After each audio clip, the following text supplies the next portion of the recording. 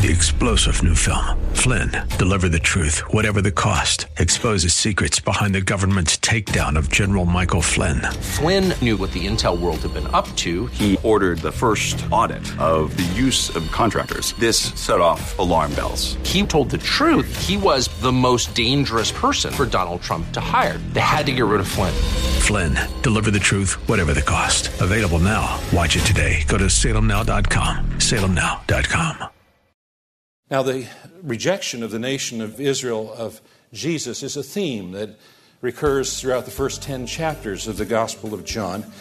And here, in keeping with that theme, we have yet another confrontation between Jesus and the Jewish religious leaders. Those leaders simply refused to accept who Jesus Christ was, who he said he was, and who he actually was. Welcome to another edition of Study Verse by Verse, a ministry outreach of Church of the Highlands in San Bruno, and our teacher is Pastor Leighton Sheely. I'm Mike Trout. You can find out more about us by going to the website studyversebyverse.com. If you've missed any of our past broadcasts, that's the best place to go to listen and get caught up. studyversebyverse.com. Here's Pastor Leighton in the 10th chapter of the book of John at the 22nd verse. At that time, the Feast of Dedication took place at Jerusalem. It was winter, and Jesus was walking in the temple in the colonnade of Solomon. And so the Jews gathered around him and said to him, "How long will you keep us in suspense? If you're the Christ, tell us plainly." Now you note that it was around the time of the Feast of Dedication. And scholars believe that there was about a 2-month gap between verse 21 and verse 22.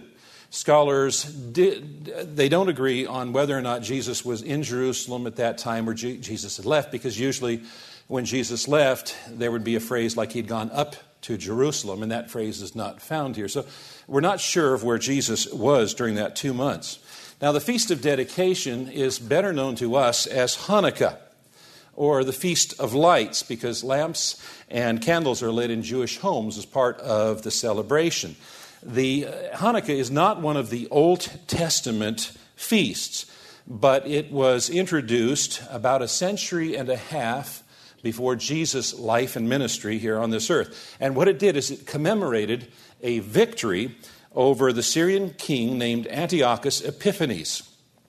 Now, Antiochus Epiphanes was a Greek devotee, and he loved Greek culture, and he wanted to impose Greek culture on everybody. It's called Hellenization. And when he captured Jerusalem, he desecrated the temple by sacrificing a pig on the altar. He set it up as a pagan altar. He erected a statue of Zeus in the holy place. He attempted to stamp out Judaism. He made it against the law to celebrate the Sabbath, to read the Scriptures. In fact, Scriptures were burned if they were found. He made it illegal for a mother to have their Jewish son circumcised. In fact, if a mother was found guilty of that, she would be executed. And Antiochus is believed by many historians to be the first pagan king that persecuted the Jews for their religion. Now, the Jews rose up in revolt, led by a priest named Mattathias, who had a couple of sons. One of the sons was a very famous Judas Maccabeus. And Judas Maccabeus was a brilliant military leader, and in 3 years of guerrilla warfare, led the nation into freedom. They retook Jerusalem, they retook the temple, and they, on the 25th of Kislev, which is a Jewish month of the year, they liberated the temple, they rededicated it, and they established the Feast of Dedication. Now, it's against this backdrop of Hanukkah that John brings us to the last and final act of Jesus offering to the religious leaders and to the nation salvation. It was the last great deliverance that the people of Israel had experienced, where God had come in and given them the opportunity to restore worship in the temple, of worship with God. And that's really what Jesus came to do, is to give us the opportunity to have a time to worship, a temple, a time to worship with God. Now, it mentions here that this takes place in the winter. And you know that Hanukkah is usually celebrated around the time that Christians celebrate Christmas, which is the winter. And it was also the season of cold and rain in Palestine. And it tells us here that Jesus was walking in the temple in the portico of Solomon. Now, the portico of Solomon had a roof over it. The roof was held up by colonnades, and it protected people there from the elements. And so it was a place that people would gather, particularly in times of inclement weather. And it was sometimes a place where rabbis taught, although in this case it doesn't tell us that Jesus was teaching at this particular event. In fact, all it says is that he was walking in the temple. He was walking in this particular place. And as he walked, the Jews, they hemmed him in. Now, the word there means to surround or to encircle. They gathered around him in such a fashion that they weren't going to let him go until he had given them the answer to their question. And the question was, how long will you keep us in suspense? If you're the Christ, tell us plainly. So the basic question here is whether Jesus is or is not the Messiah, the Savior. Now, given the fact that they'd already seen and heard Jesus for 3 years, and the amount of evidence that Jesus had provided, and their hostility towards Jesus, we have good reason to question their motive. In fact, it really was just another effort an attempt to trap Jesus with the view of getting him to say something that they could use against him. You see, he was a threat to their power and their prestige, and they were desperately looking for some way that they could discredit him and dispose of him. They were unsettled by the signs, the miracles that he performed, and they were tired of the divisions that he caused, even amongst the leadership, and they were fearful that the people might gather behind him and revolt against Rome, and Rome would come down and they would lose their positions of privilege and power that they had negotiated with Rome. They were angered by his continuous exposure and rebuke of their hypocrisy, and they were outraged by his audacity to claim to be God. And so they said, why don't you speak plainly? The word there means publicly. And their goal was to have a pretext for arresting him. You know, people who reject Jesus today have similar reasons and excuses.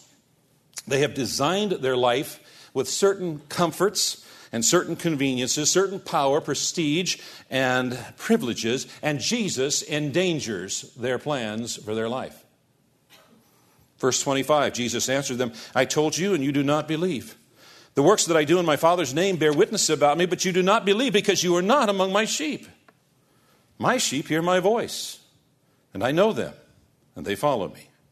I give them eternal life, and they will never perish, and no one will snatch them out of my hand. My Father who has given them to me is greater than all, and no one is able to snatch them out of the Father's hand. I and the Father are one.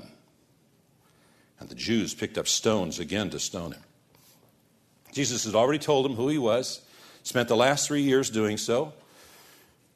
And Jesus declares twice, you do not believe. And see, the problem wasn't a lack of information. The problem was a lack of repentance and faith. They loved darkness rather than light. As Jesus said in John chapter 3. Now, it's interesting here that this portion of Scripture alludes to a couple of themes that we find woven throughout Scripture. It talks about human responsibility, and it also talks about divine sovereignty. Now, from a perspective of human responsibility, the Jewish people did not believe because they had deliberately rejected the truth. But from a standpoint of divine sovereignty, they didn't believe because they were not the Lord's sheep. They were not the sheep the Father had given to the Son. And so in this passage, we see both of these themes. And people oftentimes have a question about this. If God is sovereign, how can we have a free will? Or if we have a free will, how can God be sovereign? And over 2,000 years, brilliant minds have tried to describe and harmonize these two themes that are very clearly both taught in Scripture with varying degrees of success. But the fact of the matter is it's too difficult for our human minds to understand. It's not an either-or proposition, according to the Scripture. God is sovereign, and people have a free will and are held responsible for the decisions and the actions that they make based on that free will. Let me give you an example. Jesus said something about Judas in Luke 22:22. He said, "The Son of Man is going to be betrayed just as it has been determined." Okay, determined by who? By God, right? According to God's plan. "But woe to that man by whom he is betrayed." And so even though that betrayal was in the sovereign plan of God, yet Judas was held fully responsible for his decision to betray Jesus. Now, Jesus repeats something that he said in his sermon on the Good Shepherd. He says, my sheep hear my voice, and I know them, and they follow me. Now, we might have expected to hear him say, and they know me, but the emphasis of what Jesus is saying here is that what Christ knows is really what's important. Not so much what the sheep know, it's what Christ knows, that Christ knows us. And those that are sheep continue to follow him. It's in a continuous tense. So Jesus here tells us that we have this wonderful truth that the true sheep, the true believers, don't have to fear being lost. Jesus said, "I give eternal life to them. They will never perish. No one will snatch them out of my hand. My Father has given them to me is greater than all, and no one is able to snatch them out of the Father's hand."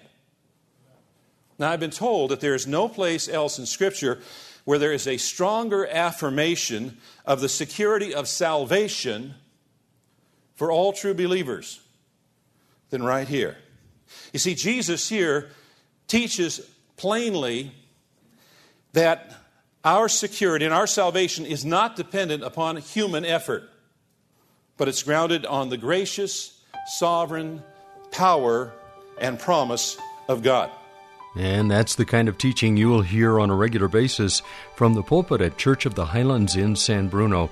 This is a broadcast called Study Verse by Verse. Pastor Leighton Sheely, the senior pastor at Church of the Highlands, is our teacher each day, Monday through Friday. And if you'd like more details about Church of the Highlands and all of the classes available and the service times and directions to the campus, go to their website at highlands.us. One of the classes that you'll find being taught on a regular basis is for parents, young parents especially, new parents. If you're struggling a bit or are anticipating expanding your family and would like a little bit more information, maybe some answers to important questions about how to grow your child or your children spiritually and socially, then check into those classes. And that transitions nicely into Highlands Christian Schools. Those specifics can be linked to through the website highlands.us. That's highlands.us. I'm Mike Trout. Thanks for joining us today. Have a great rest of your day, and come back tomorrow when Pastor Leighton will open the Word of God to the book of John once again, and we will study verse by verse. 3-star General Michael J. Flynn, head of the Pentagon Intelligence Agency, knew all the government's dirty secrets. He was one of the most respected generals in the military. Flynn knew what the intel world had been up to. He understood its funding. He ordered the first audit of the use of contractors. This set off alarm bells. The explosive new documentary, Flynn, Deliver the Truth, Whatever the Cost, uncovers the facts behind this scandal. Flynn told the truth. He was the most dangerous person for Donald Trump to hire. I find out the worst enemy that I'm going to face in my life is right here in America. They took my assessment and they wanted me to change it. And I was like, I'm not changing it. They had to get rid of Flynn. With in-depth interviews, archival footage, and never-before-seen personal records of the man behind the headlines. I just felt like I was drowning. Flynn, Deliver the Truth, Whatever the Cost. Available now. Watch it today. Go to salemnow.com. salemnow.com.